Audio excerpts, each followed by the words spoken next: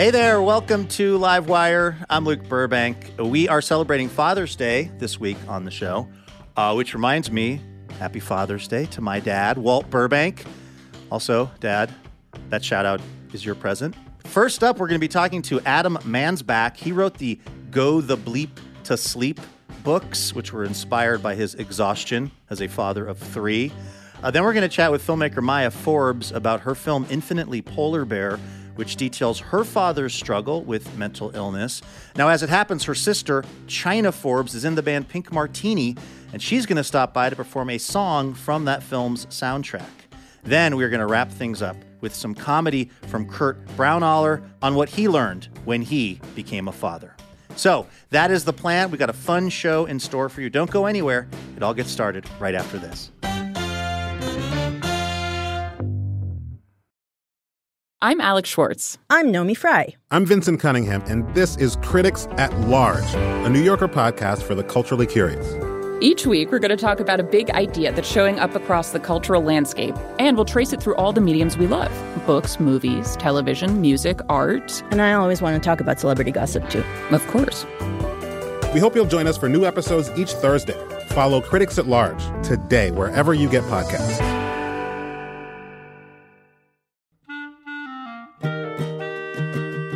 This episode of Livewire is brought to you by Progressive Insurance.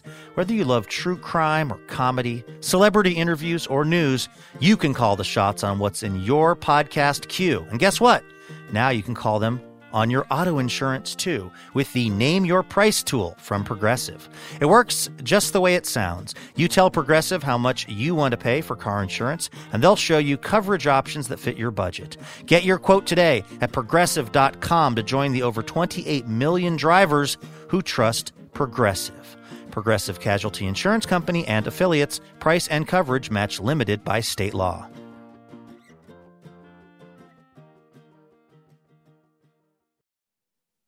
Hey, Elena. Hey, Luke, how's it going?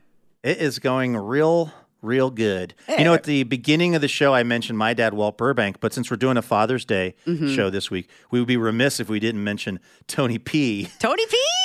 Your dad, who's also a donor to the show. That's right. He's the dad of Livewire. That's right. He'll take out the trash and read history books. And he'll read a Tom Clancy book on an iPad. Yeah. My dad reads good books, though, because he's a Livewire member, so he reads all of the authors that we have on here. Right on. Go Tony P. Happy Father's Day to Tony and all the other dads out there. You ready to do the show? Yes, I am ready. All right. Molly, are we recording things? Things are being recorded. All right. Excellent. Take it away, Elena. From PRX, it's Livewire. This week, writer Adam Mansbach, filmmaker Maya Forbes, and comedian Kurt Braunohler, with music from China Forbes. I'm your announcer, Elena Passarello, and now the host of Livewire, Luke Burbank. Thank you so much, Elena Passarello. Thanks, everybody, for tuning in to this fun Father's Day special this week. It's going to be a great show. We have asked the Livewire listeners a question, like we always do. The question was, who is your favorite fictional father? We're going to get those responses coming up in just a little while. First, though, we got to kick things off, as we always do, with the best news we heard all week. This our little reminder at the top of the show that there is good stuff happening out there in the world. Elena, what is the best news that you heard all week? All right, Luke, we got to go back to Canada. But I don't have to call Tim Hortons to know how to pronounce the name of this city. I believe it is pronounced Toronto. Oh, sure. Yeah. I've heard of it. Toronto, Canada, where there's a dad named Jamie Alexander, who has a 12-year-old daughter named Ruby. And Jamie is not just a dad, he's also an entrepreneur and a startup guy. And he saw an opportunity because his daughter Ruby, who's a trans girl, was really unhappy with the bikini bottom selection. She wanted to feel more comfortable. I was about to say when she went to the beach, but I don't know if you go to the beach in Toronto. We'll get some emails to clarify, I'm Yeah, sure. but anyway, the most important part to know is that Ruby had a request, a bathing suit that she would feel more comfortable in. And so Jamie, the dad, hooked up with an incubator at a local university of inventors, found a garment engineer, and he really wanted to make a bikini bottom that kind of appealed to everybody. It was just kind of fashionable and cool and awesome. He also interviewed 50 families of trans girls and tested the prototype in 22 families on 2 continents. And now you can get the Ruby Shaping Bikini Bottom, the first of many products that this dad has made for daughters like his, which I just think is awesome. That is so great. Yeah. That is a story about really sort of great fatherly activities here on our Father's Day show. Mine, it's the best news I heard all week, but it's not so much because of what the dad was doing, because this dad was not exactly being super great. He is the dad of a young woman in Virginia named Avery. Avery is graduating from high school, and Avery's mom and dad are not married any longer, and Avery's mom came out one day to find someone had backed a trailer up to the front yard of the house and was unloading a big pile of something onto the front yard of the house. Oh, no. And the something was 80,000 pennies because Again? I know we keep getting these This is the stories about second people time. people trying to spitefully settle debts with pennies. Pennies This are the was, denomination of vengeance, it at seems. least of late, I'll tell you what. So it turned out it was Avery's dad paying his last child support payment to Avery's mom God. in 8,000 pennies, Boo. which I think we could all agree is not exactly keeping it friendly for the Yeah. sake of the children. That's crappy. Okay, but here's where it turns into some good news. So Avery and her mom, they collect up all the pennies, take it to the place. It's like 800 or so bucks. That's what like 80,000 pennies is. Oh. And they take the $800 and they donate it to a place called Safe Harbor, which is a place in Richmond, Virginia that helps survivors of domestic violence. And so not only did they make something really good out of this kind of petty and spiteful thing that this dad did, but then other people have gotten into it. And now apparently people from all over the country are donating to Safe Harbor. They've raised like more than $5,000 in extra donations since this story came out. Oh, good. That's good. Right? And hopefully the donations are in larger bills. I believe the donations have been probably mostly through Venmo and other digital type things.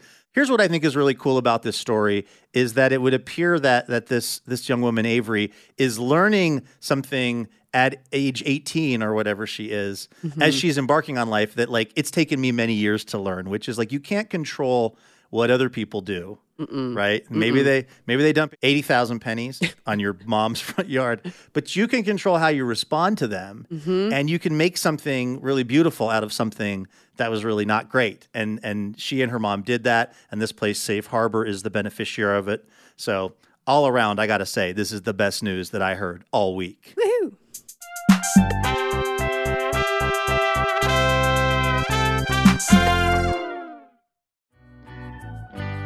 You are listening to Livewire from PRX. Okay, our first guest this week might have the record for working in the most swear words into what are sort of ostensibly children's books. He is the best-selling author of Go the Bleep to Sleep and also You Have to Bleeping Eat. And now the third book in the series, Bleep. Now there are 2 of you. He's also a novelist and is the author of more than a dozen other books. Take a listen to this. It's our conversation with the hilarious Adam Mansbach. We recorded this back in 2019.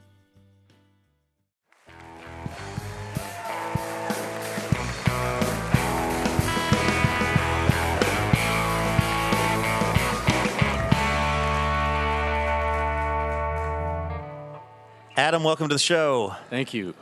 I want to talk about your latest book here in a minute, but we have to start by talking a little bit about the phenomenon that was Go the Bleep to Sleep. Now, what people may not know is that you were a published author before this happened, right? Yes, thank you for knowing that. I've been in many situations where people are like, so what did you do before you wrote this book? Notably on the Today Show. Really? I was like, yo, do a little research, Kathy Lee Gifford. Like, come on. I've had that thought thousands of times just when I'm watching TV.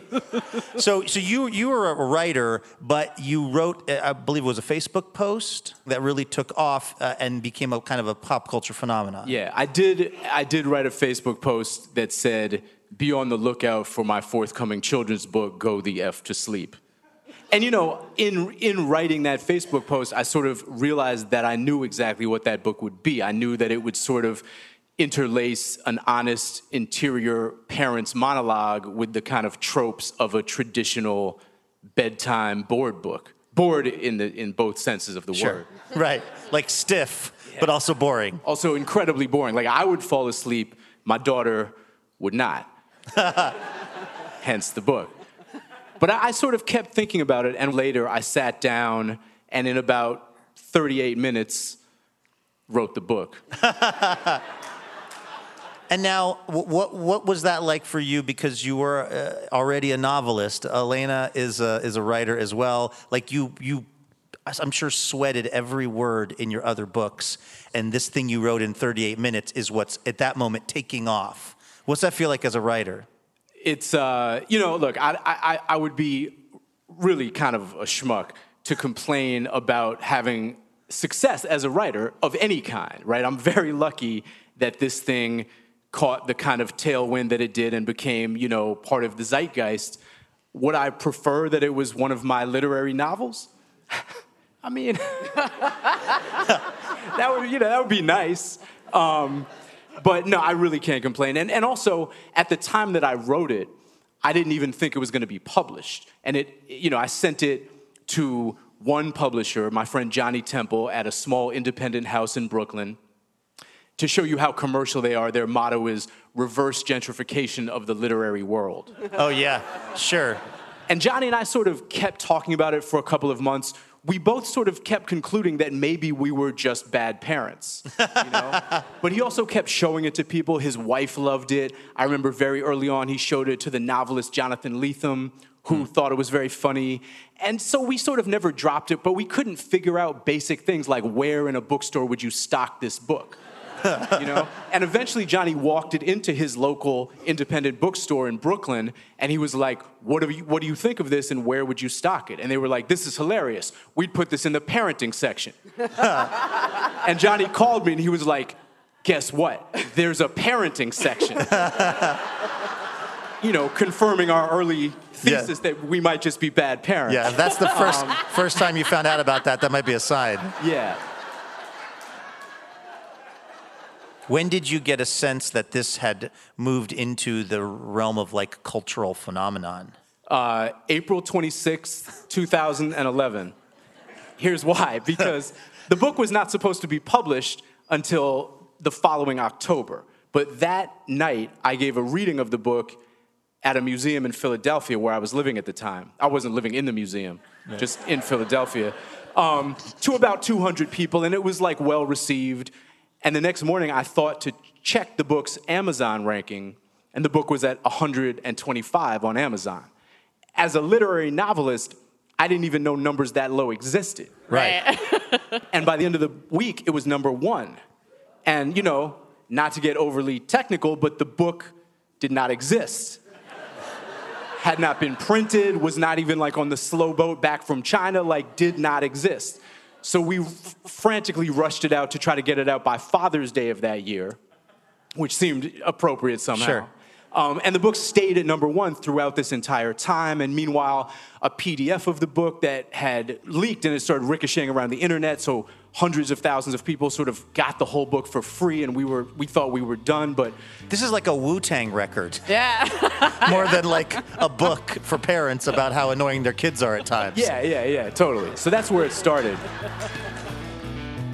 We've got to take a quick break here on Livewire, but don't go anywhere, because we will be back with more of our conversation with Adam Mansbach in just a minute.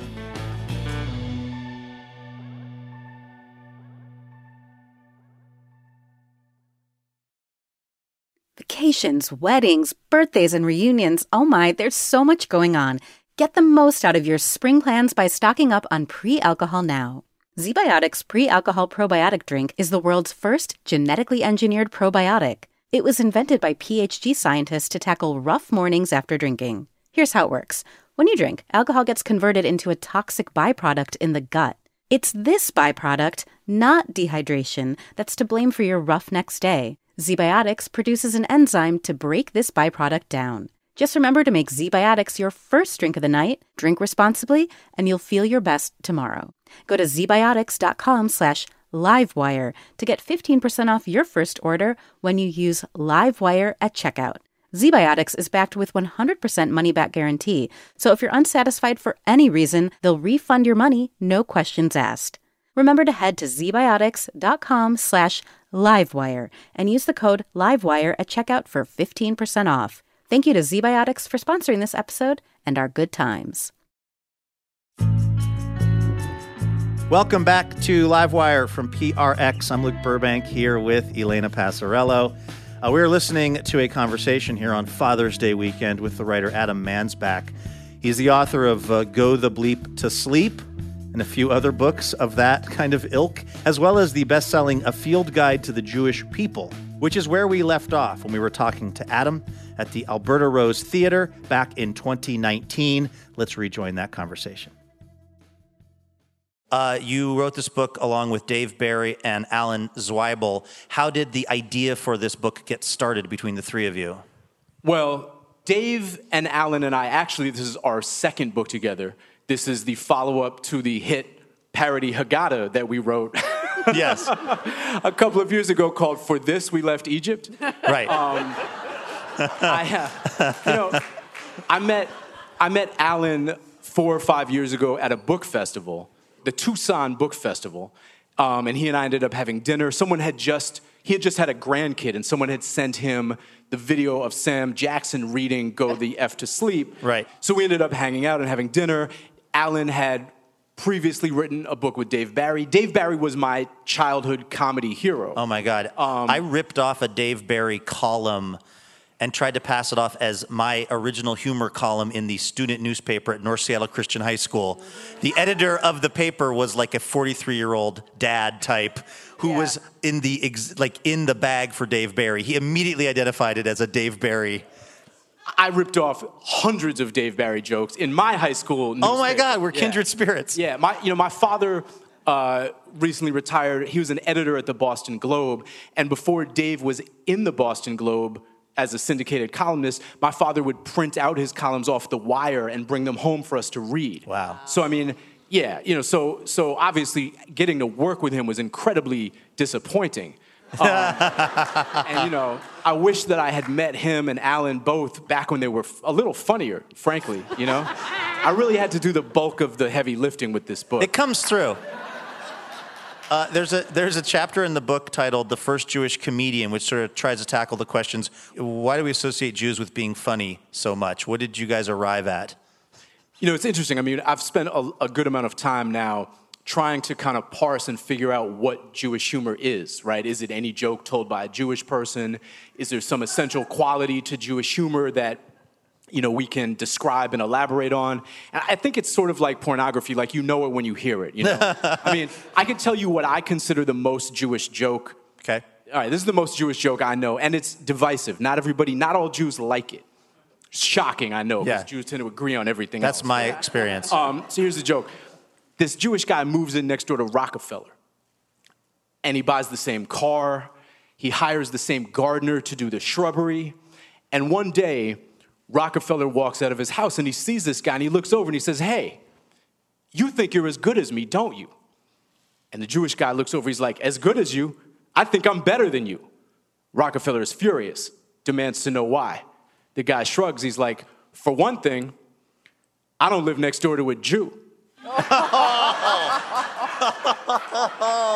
I love that joke because I think the way it redirects the anti-Semitism toward the anti-Semite is brilliant. My mother doesn't agree. You know what I mean? Well, that's actually an interesting way into my next question. There's so much anti-Semitism in this world, and so much of it has to do with stereotypes and things like that. And here you are writing this book that's really funny. It's also pretty informative. How do you keep it for the radio listeners, Adam is doing a kind of medium minus hand signal on how informative the book is. How do you write a book like this and make it funny but not play into tropes or stereotypes or things that anti-Semites are using to be anti-Semitic? I think that our approach was to kind of tackle some of those stereotypes head on, right? I mean, you're not going to write a book that purports to be about the history and culture of the Jews without talking about anti-Semitism, without talking about stereotypes. So our approach was kind of to play with those things. For example, in the back section of the book, you will find a quiz that you can take to find out whether you are an anti-Semite. And no matter what you answer, the answer is essentially yes, right? Like, do you believe that the Jews control Hollywood? If you say yes, you're an anti-Semite. If you say no, you're undervaluing the immense contributions that Jews made. How dare you? So now, Dave Barry, who helped write this book, is decidedly not a Jew. What's his role in this? Dave's wife is Jewish. Dave, in honesty, Dave attends far more synagogue than I do. I mean, anybody who's been to synagogue one day in the last 15 years has attended more than I have, to be honest. But Dave's wife is Jewish. His daughter had a bat mitzvah. Dave was the sendak at his grandson's bris. That's the guy holding the baby while the mohel does the snipping. So Dave is, in many ways, much more qualified to write this book than I am. Where does my experience as a part-time Shabbos goy rank me on the list of things? When I lived in Los Angeles, also higher than me. I had neighbors who were Orthodox Jews, and I would sometimes have to come over and turn something on because it was a day where they weren't able to activate technology.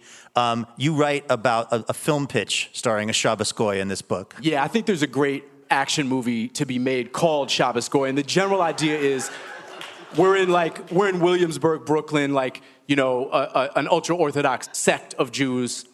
Pick one. You can't turn on a light during the Sabbath. You can't do any work. You can't drive a car. So here's what happens. Robbers break into the Grand Rebbe's house where they keep all the files, 30 years worth of records. These people don't use computers, so everything's in file cabinets, sensitive information. They cut the lights off. Nobody can turn the lights back on. Infrared goggles. They grab all the files. They escape in a car. Nobody can chase them, except Shabbos the goy. Shabbos goy. Yeah. I can see Ryan Gosling playing that. Yeah, absolutely. Tell me you couldn't sell that in a room. Yeah. You just sold it right here. We're talking to Adam Mansbach. His latest book is A Field Guide to the Jewish People. Adam, we like to try to get to know our guests on a very real level here on Livewire, and I feel like it's already happened in talking to you, but I think we can take it maybe to an even deeper level. To that end, we have an exercise here. On the table in front of me is an actual physical jar. It's got 5 questions in it, the essential 5 questions of our time. We call this the Jar of Truth. Passover, there's only 4 questions. Yeah. Okay, so the idea is that we'll have you draw a question out at random. Our announcer, Elena Passarello, will read the question, and then, Adam, we want your honest answer. Now, because you're well-known also for your Go the F to Sleep book series, these are questions about parenting. This is the parenting-related Jar of Truth. But it's not a swear jar. No, you would have filled it up long ago with your books. Okay, here's the question. Are you okay with your babysitter eating food out of your refrigerator? Listen. I have 3 children. I have an 11-year-old. The new book, yes. Now There Are 2 of You, is an understatement. Yes. I actually have 3. I have an 11-year-old, a 2.5-year-old, and a 10-month-old. If you're babysitting for me, you can eat whatever you want. You can take whatever you want at the end of the night. You can go home with any object I own. Including the children? You can take 2 if you want. As long as you come and hang out at my house and do not harm these babies and allow me and my partner to go out and have a civilized dinner with each other and not talk about children or anything child-related, I might sign the deed to the house over to you at the end. Wow. Very liberal policy. Okay, next question for Adam Mansbach. Okay, Adam, if you have multiple kids, which you do, is it okay to secretly have a favorite one? Yeah, absolutely. I mean, look, all kids are not the same. You're not going to have the same relationship with them. Personally, I only begin to really, truly bond deeply with my children once they are old enough to make me laugh. Like, my 2.5-year-old is hilarious. My 11-year-old is one of the funniest people I know. My 10-month-old, not so much. So, like, she's cool. We're cool. Right. As soon as she makes a joke, it's a whole other ball game. But right now, the rankings definitely go like oldest to youngest because my oldest daughter, first of all, poops in a toilet 100% of the time. Huge upside to that kid. You know, and if you want to even like begin to try to take her crown, you got to do all your pooping in the toilet. Right. Yeah. Well, you know what they'd say? Watch the throne. Yeah, exactly. I'm subtweeting my 2.5-year-old right now. Like, I hope you're listening, Xander. Well, that's okay. Let me ask you about that a little bit because the books, the Go the F to Sleep books, and the other ones. The new one, by the way, is F. Now there are two of you, which, as we've learned, is an understatement.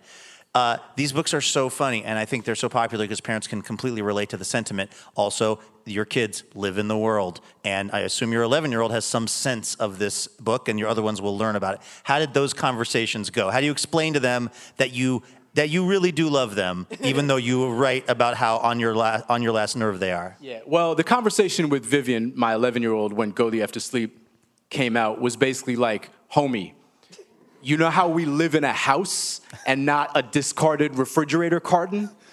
This book is the reason why. Yeah. Straight talk from a qualified parent. Adam Mansbach, the latest book is A Field Guide to the Jewish People.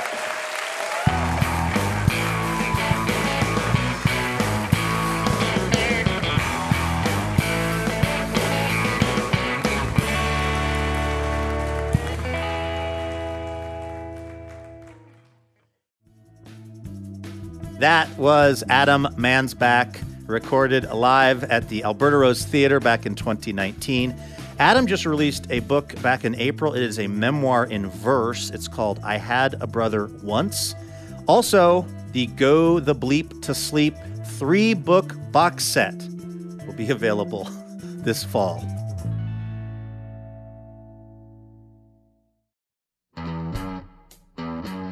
Hey, special thanks this episode to Amy Ludke of Minneapolis, Minnesota, and Chris Bright of Portland, Oregon.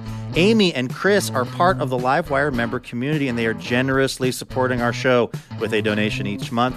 And we are very thankful for that support because it's how we are able to keep doing this.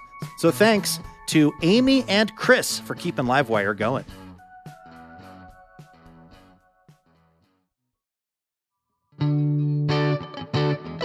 This is Livewire. I'm Luke Burbank here with Elena Passarello.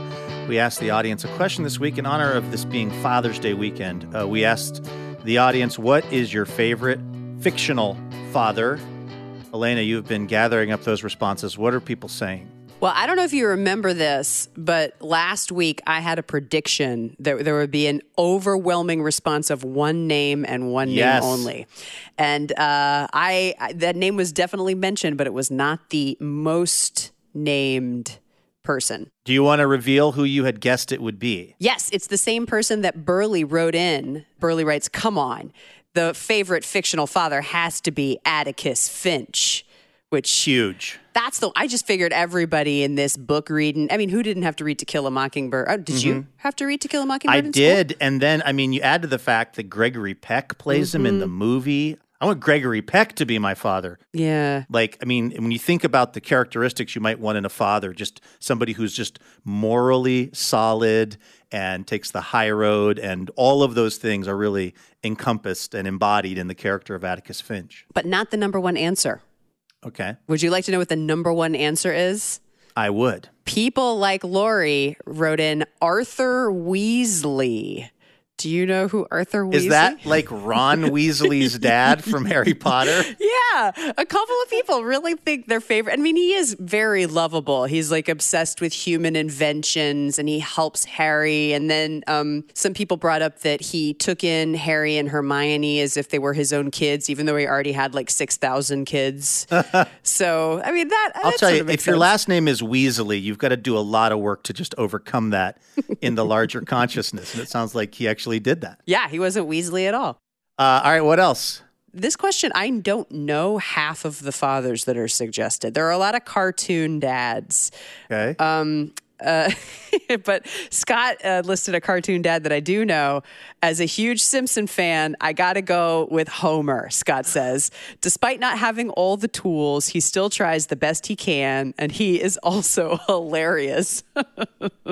That seems like it's sort of a controversial take to me because part of the whole joke with Homer Simpson is that he is just such a bad dad. I was just watching an episode recently where it's like in the future and he's trying to help plan Lisa's wedding. Oh, no. And every idea he has is just absolutely terrible. And Marge has to get a restraining order to stop him from trying to help plan the wedding. And he looks at the restraining order and he says, well, these all appear to be in order. I'll be in the back in a hammock with my beer. Like, that's Homer's level of parenting. But I guess for this listener, they're down with that. Yeah, well, I guess to be fair, the prompt wasn't the best fictional father. It's the favorite fictional father. So good point. Maybe your favorite fictional father can be wonderfully bad at parenthood. Sure. That's a very good point, actually. All right, one more. This one I like in terms of cartoon dads. It's from Dan. Bob from Bob's Burgers. He's got that big dad energy that we all need in these trying times. I love that show so much, Me Bob's too. Burgers, and I love in particular that Bob character. He again, not unlike Homer, he sort of isn't always totally effective with what he's trying to do, but man, is his heart ever in the right place. Yeah, he's a little more cogent, I think, than our friend Homer. Also, it's interesting that voice is the voice of Archer, the James Bond character, and the talking can of beans in Wet Hot American Summer. Yeah, H. John Benjamin, who is the actor who plays all of those voices, and, by the way, released a jazz album, even though he has no formal training in playing music or jazz. Is it good? It's shockingly convincing. Google it. H. John Benjamin's jazz album. All right, you're listening to Live Wire Radio from PRX. I'm Luke Burbank. That's Elena Passarello. We are talking about dads on the show this week. Now, Maya Forbes is a filmmaker, and she had a very unconventional childhood, growing up with a dad who was also dealing with mental illness. Her and her sister China's experience, by the way, China is in the band Pink Martini, is all detailed in Forbes' amazing film called Infinitely Polar Bear. It stars Mark Ruffalo playing her dad. Let's take a listen to this. It's our conversation with Maya Forbes. We recorded this at Revolution Hall in Portland, Oregon, back in 2015.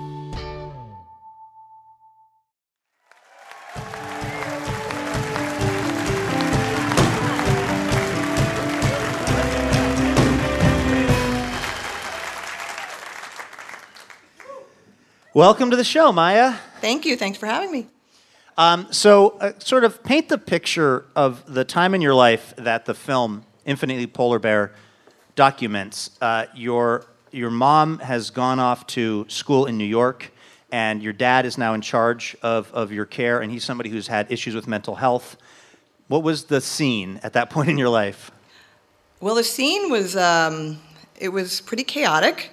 And I wrote the film because I felt like you go through life, you always see these representations in film where of these perfect, you feel like the families are kind of perfect or the rough edges have been kind of smoothed out and everything. And I felt like families are generally, they're sort of a collection of extremely flawed people sort of muddling through together and arguing a lot. So that could be a family crest too, actually. That's pretty good.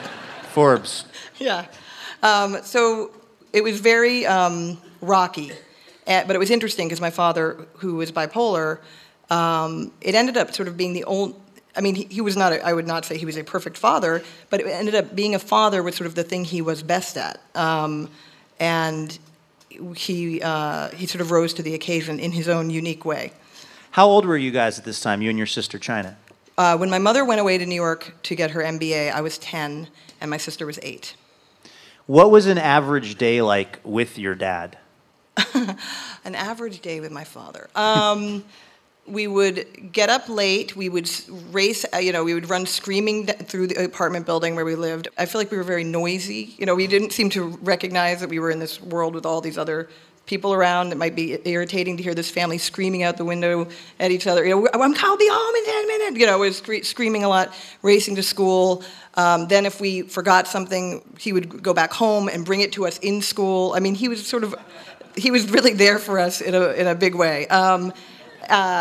Then he would maybe go to work. He was a superintendent in a sort of abandoned building. I don't know why an abandoned building needed a superintendent, but I think somebody gave him this job because they liked him and they wanted him to have something to do. So he would fix things in this building that nobody was in. And then he would sometimes he liked to go to the supermarket and get whatever meat was really like it was the last day that it would be for sale, and he'd get that 99 cents a pound or something. And then he would make something actually very delicious. He was a very good cook. So whatever was in the house, he was able to sort of pull something together at dinner. As a kid, though, were you able to tell what was going on with him in terms of manic cycles and just where he was at in relation to his mental illness? I don't know if I was aware of it. We were aware that he was overly friendly, so that was embarrassing to us. He always was trying to offer his services to any neighbor who needed anything. Beyond. I mean, people he didn't know. Do you need a ride to the airport? Do you? God, I wish I would have met him. Yeah.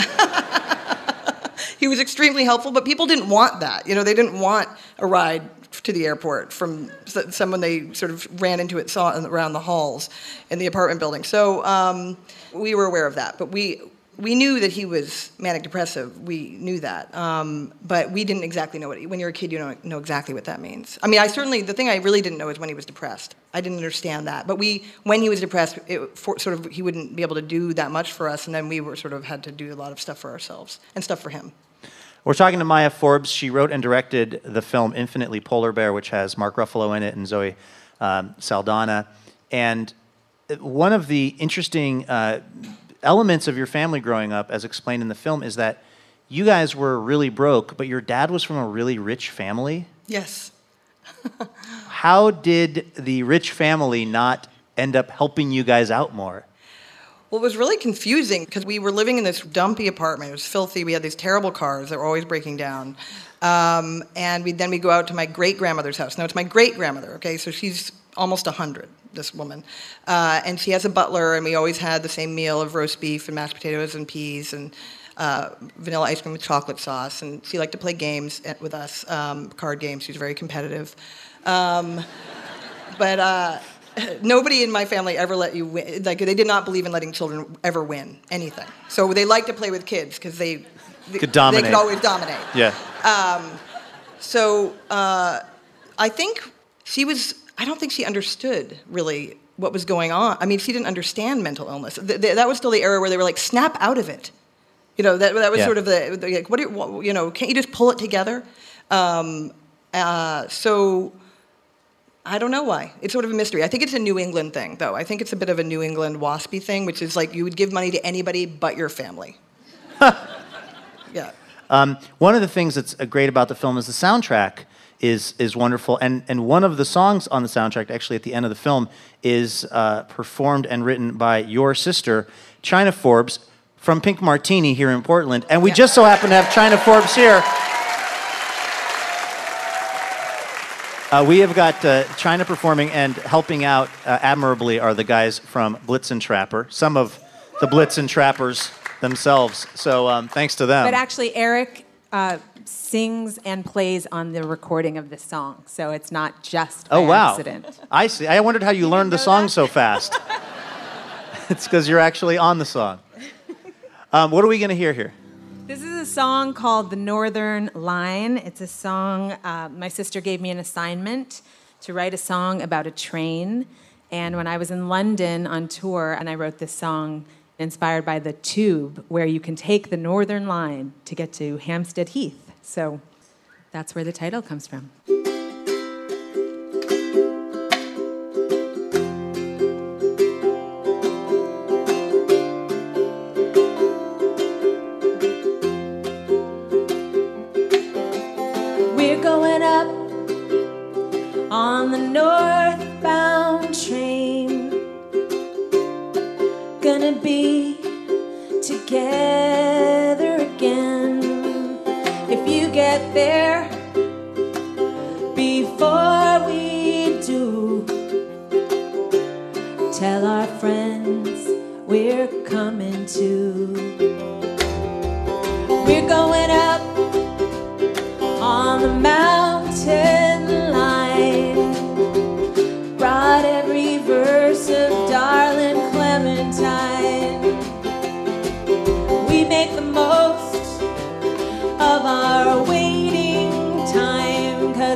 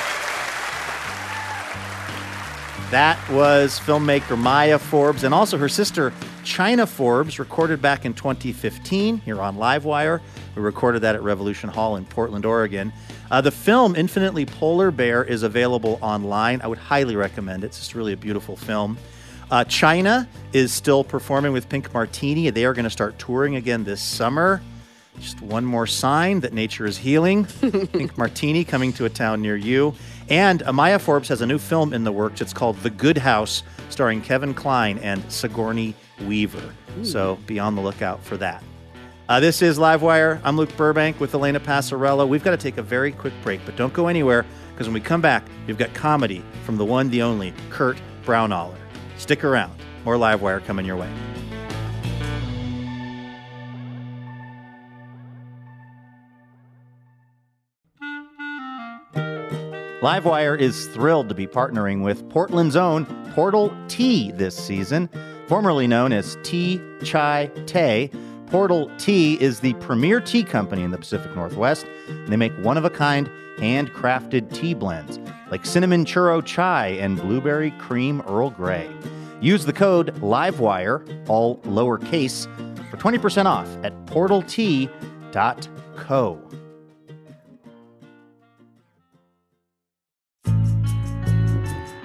Welcome back to Livewire from PRX. I'm Luke Burbank here with Elena Passarello.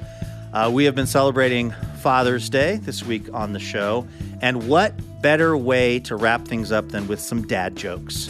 Although these are actually really good jokes that are told by a professional comedian who just happens to be a dad. So prepare yourself for that. You might have seen him on Late Night. He's also got his own Comedy Central special, but he's also done some more outside-the-box comedy projects. He once hired a skywriter to write How Do I Land over Los Angeles. He jet skied down the Mississippi River for charity. He is the best. This is Kurt Braunohler, recorded at the Fremont Abbey in Seattle back in 2019.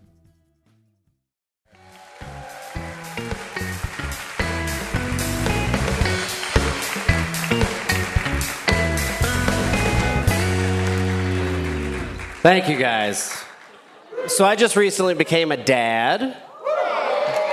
Thank you. Yeah, I'm a dad now, so my life finally caught up with my looks.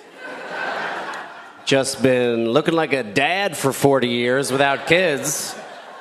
It was getting weird, honestly. People were like, that dad seems too drunk. Now it's like, that dad is too drunk. And here's something no one will tell you if you have a kid. If you don't have kids and you're thinking about it, here's something no one will tell you. You have a child in a hospital, and then 2 days later, they're like, take it home. And you're like, no, we live in the hospital now. And they're like, no, you got to take it home. We're like, well, we don't know how to take care of it. They're like, Google it. It's not our problem.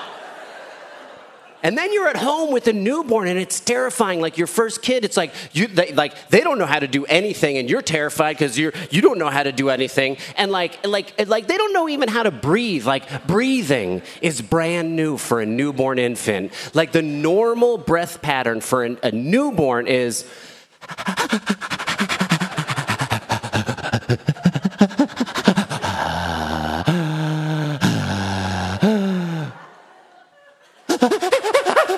And then you're just lying next to it all night. You're like, ah! You never sleep and you go crazy.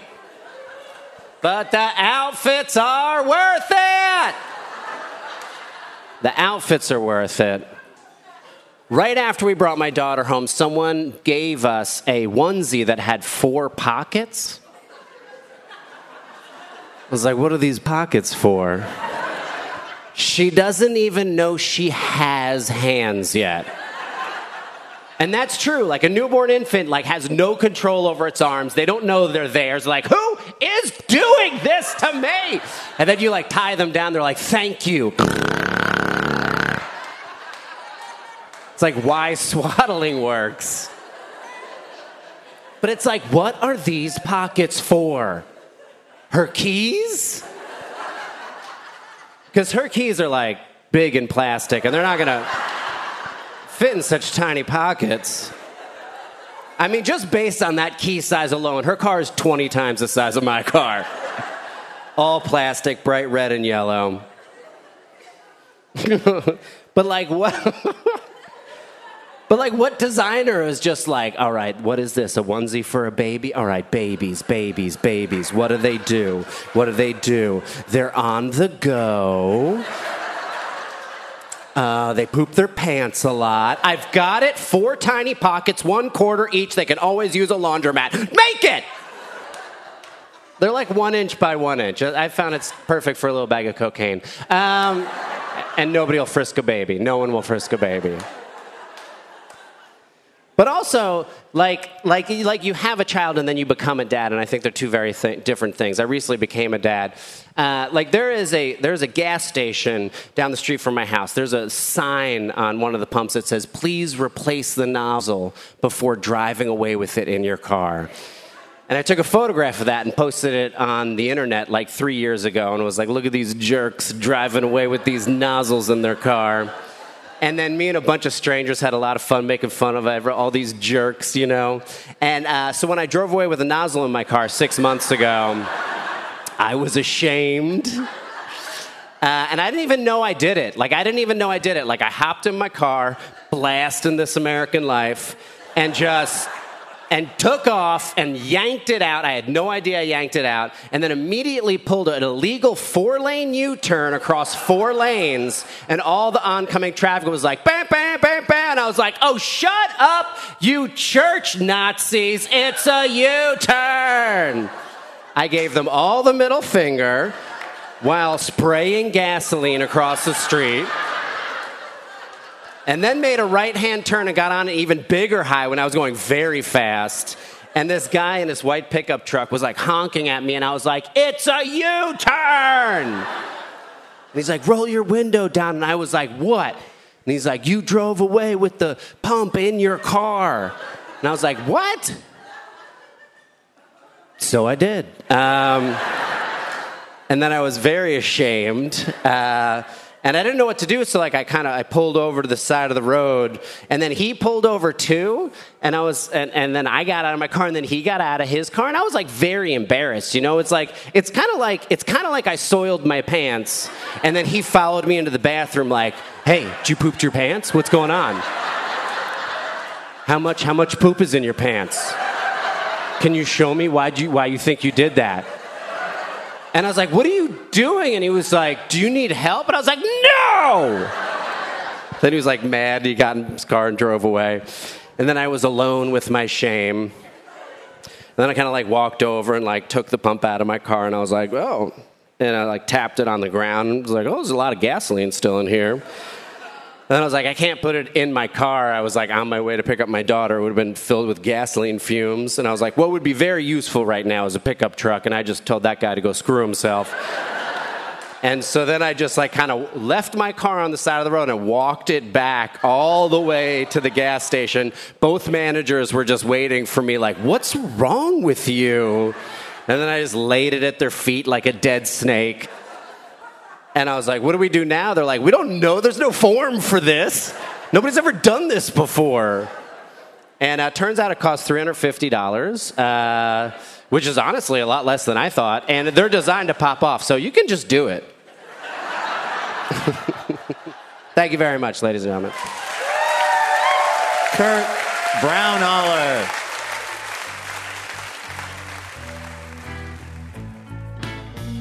That was Kurt Braunohler right here on Livewire. You can see Kurt on tour this summer, or you can check out his podcast, Bananas, which you can listen to in the comfort of your own home. Not that we're not all itching to get outside a little bit. Details on all that are available at kurtbraunohler.com. All right, before we get out of here, a little preview of next week's show. We are going to be talking to Saturday Night Live writer Sam Jay about this new talk show that she has on HBO called Pause with Sam Jay, which is a really cool approach to the kind of late-night talk show format. We're also going to be hearing some music from Amigo the Devil.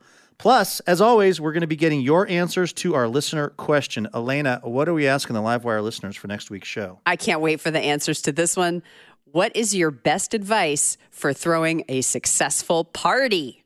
I feel like that's probably something we can all use a little refresher course on, considering where we've all been for the last year and a half. All right, if you have an answer to that question of how to throw a successful party, please submit your answers through Twitter and Facebook. We are at Livewire Radio.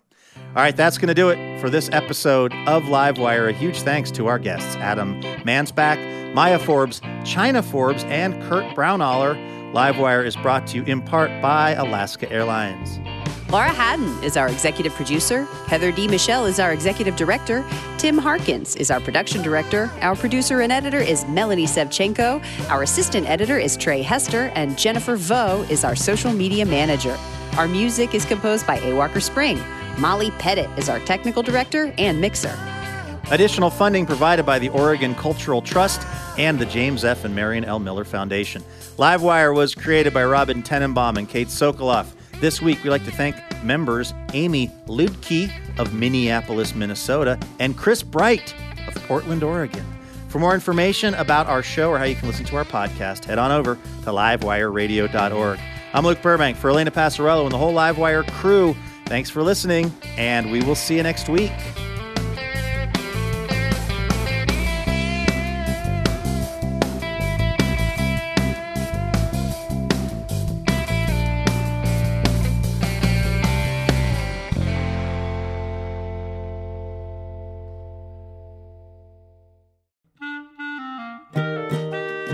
Dear Livewire, when we first met, I was really shy. I had no idea we'd spend so much time together or that you'd be one to fill my heart with joy and make me want to be a better person. Oh, I'm sorry, I didn't know you were here. I was busy reading a review from one of our many rapturously smitten listeners. Oh, wait, actually, no, sorry. This is from Elena. Anyway, the point is, it would be really helpful if you wanted to leave us a review. Feel free to say really nice things about us, and we'll even read them now and then on the show. So you might hear your review of Livewire read on the program itself. Reviews help other people hear about the show, and then we can keep doing this for a long, long time because we love having this job. Thank you so much if you've left a review, and if you're about to leave a review, you can go ahead and do it right where you get the podcast.